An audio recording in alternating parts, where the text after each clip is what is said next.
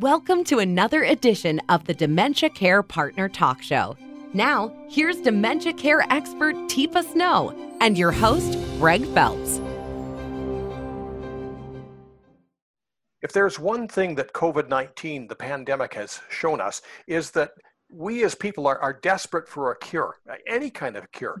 In fact, some people have even started taking unproven medications.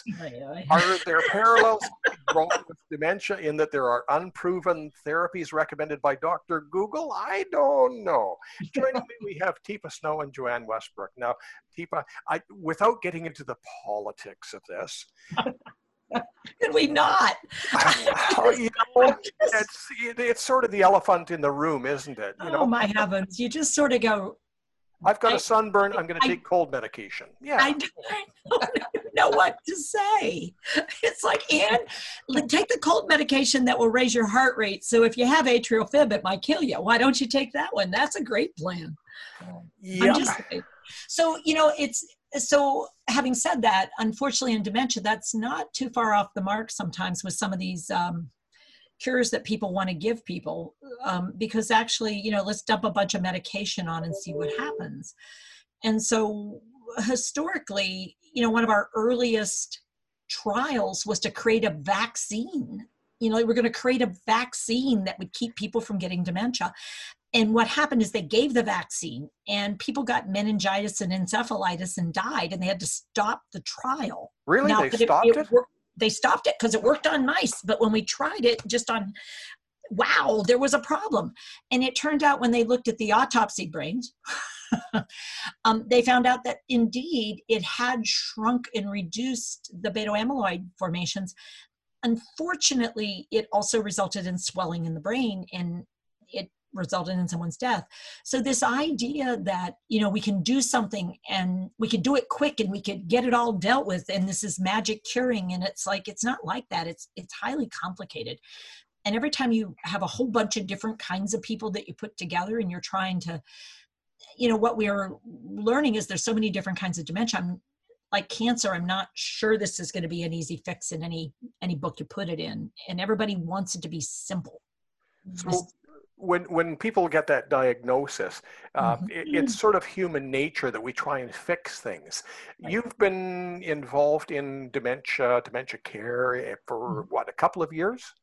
Yeah, 41 now. 41 years. Yeah, And or longer. Or longer. In 41 years, have you found anything that I can just go to the drugstore and buy that's going to fix mom or dad? Or no.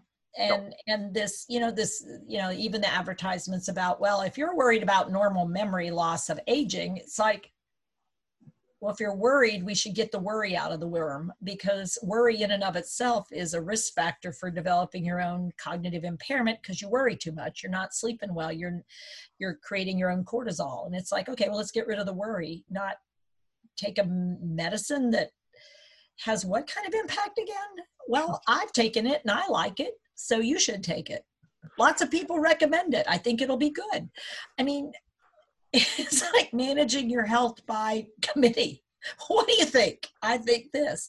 And it's, again, I'm not being flip. It's just frustrating when people sort of come up with these ideas, and then when we test them out, it's like, yeah, no, that didn't actually work. And then, people going back and say, well, but if we tweak it a little, does the data show something different? And it's like, so we're going to go back to it again and again, because there was a lot of money invested in it. So using just a cautionary note, the one thing that I have heard you in the past even hint at is CBDs and some possible uses there, but you're not jumping in whole hog saying give mom the bottle and give her a drink and say, here, take her back.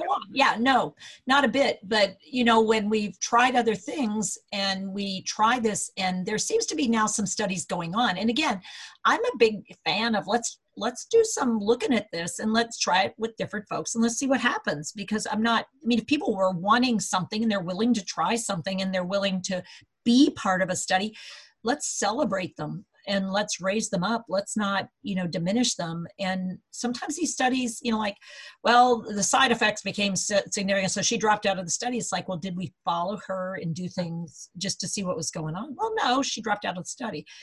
And it's like, well, yeah, so maybe we should figure out what that was about. But I think, it's a different way of looking at humans, I think. Joanne, you've had years of experience in dealing with families, and you know the desperate circumstances they find themselves in sometimes. You can probably sympathize on some level towards their desperation and their desire to find a cure. Absolutely. I mean, especially when we get such mixed information from different sources that terrify people to the point where they're afraid to leave the house for anything. And then we have those who say, I can't get it. I'm young. I'm not going to get sick. I'm not going to wear a mask. I'm not going to, so it's a mess, and families are scared and don't really know what to believe. And I think that's the real message, is that there's no consistency that you hear. And I'm sure Teepa can rein in on that one. It's pretty frightening. So if we look at COVID and then we look at dementia, there's a lot of similarities. Everybody's so scared, terrified. It's awful. Oh, I hope I don't get it. Yeah, I hope I don't get it. But there's not, in this one with dementia, there are things I can do to reduce my risk. I am not convinced there's anything I can do to prevent myself from getting dementia. Just as I can reduce my risk for COVID, but to be quite honest, I'm not sure there's anything I can truly prevent myself from getting COVID. I can reduce risk dramatically, but it's at a cost. And so that's the thing about dementia. I might be able to reduce my risk, but at what cost? Some of these cleansing things and some of these really strict regimens, it's like, I don't do that for my other health. Why would I start thinking about it? I could lose 10 pounds. It'd probably be good for me. But, the amount of work I'd have to do to keep it off is like, I'm not willing to make that investment in my body, let alone there are things I do for my brain, but I like living. So there's a balancing act going on here. What are some of the common sense things that we can do? I know the Heart Association is big on giving up smoking and watching your diet. All those are beneficial for your overall health. Yeah, absolutely. So learning how to see things as interesting rather than distressing is a biggie, I think. Figuring out how to not do that worry, not do the distress, and be curious about situations. And if you can't handle something, find something else to do. Don't keep plugging away at something you hate or something that distresses you, because that's a risk. The second one is develop some social connections, whatever they are that work for you. Being isolated. We've talked about that in another session. Being isolated is a high risk condition for developing a form of dementia and depression and anxiety and a lot of other things. So really getting connected, figuring out what's good for you, and doing some of that connecting on a regular basis. Interesting little note here, Teepa.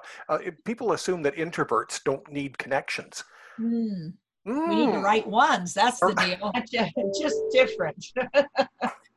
But it's easy for introverts to start believing that they can do without a lot of connecting because they can think things through, but then they suddenly look up and realize, ooh, I haven't done some other kinds of things. And it's not good for your body or your brain to just sort of only do one thing all the time. And then there's moving about. Physically getting active turns out to be healthy for your heart, your brain as well. Not overexerting on the weekend warrior thing, but building movement and energy and activity and routine into a pattern.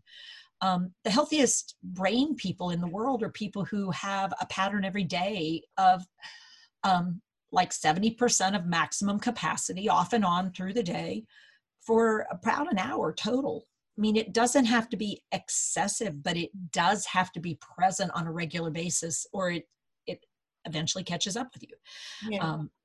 Stretching those blood vessels, stretching your brain, stretching your muscles, cognitive activity too, things that are different, building new synaptic connections and then using them really does matter. We do hear that lifelong learning is good for the brain, right, Joanne? That's why we're here. We're learning things every day. We're learning from Teepa every day. This is my university right there, every day. You guys need to enroll in a new course.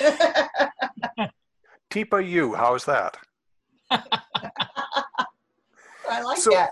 There are some recommendations that can be found that will perhaps, sometimes fate just isn't in your favor.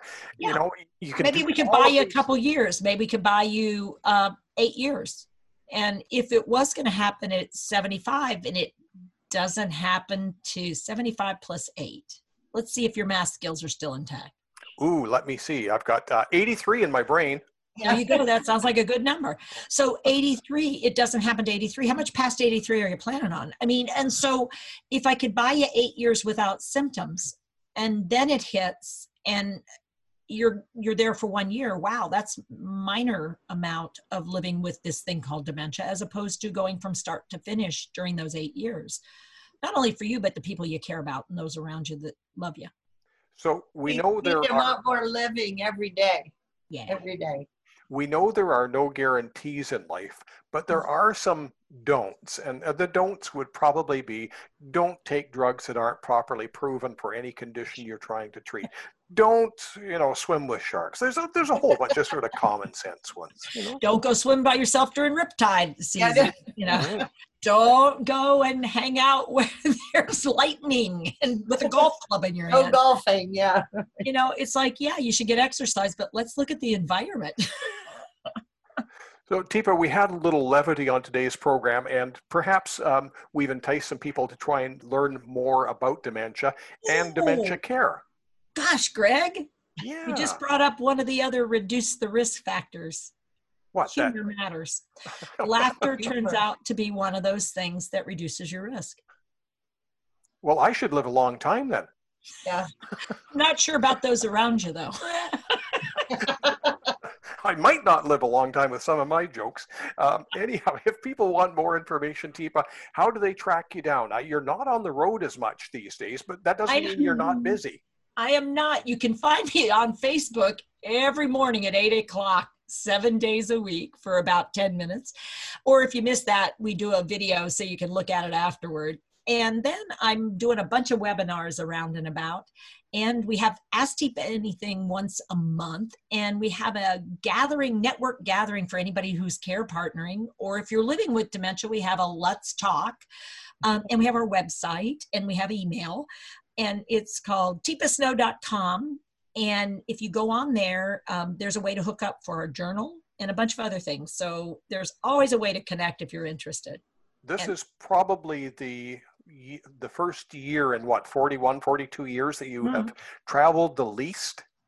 More than likely, that is absolutely accurate, except I'm going back and forth to a rented office now because I don't have internet very, very well at the house. So I do have to do a little back and forth. Oh, you got that there interweb, do you? Yeah, that inter thing, yeah. Teepa and Joanne, thank you very much. I hope everybody has a good and safe weekend. Thank you, Greg. Thanks for having us.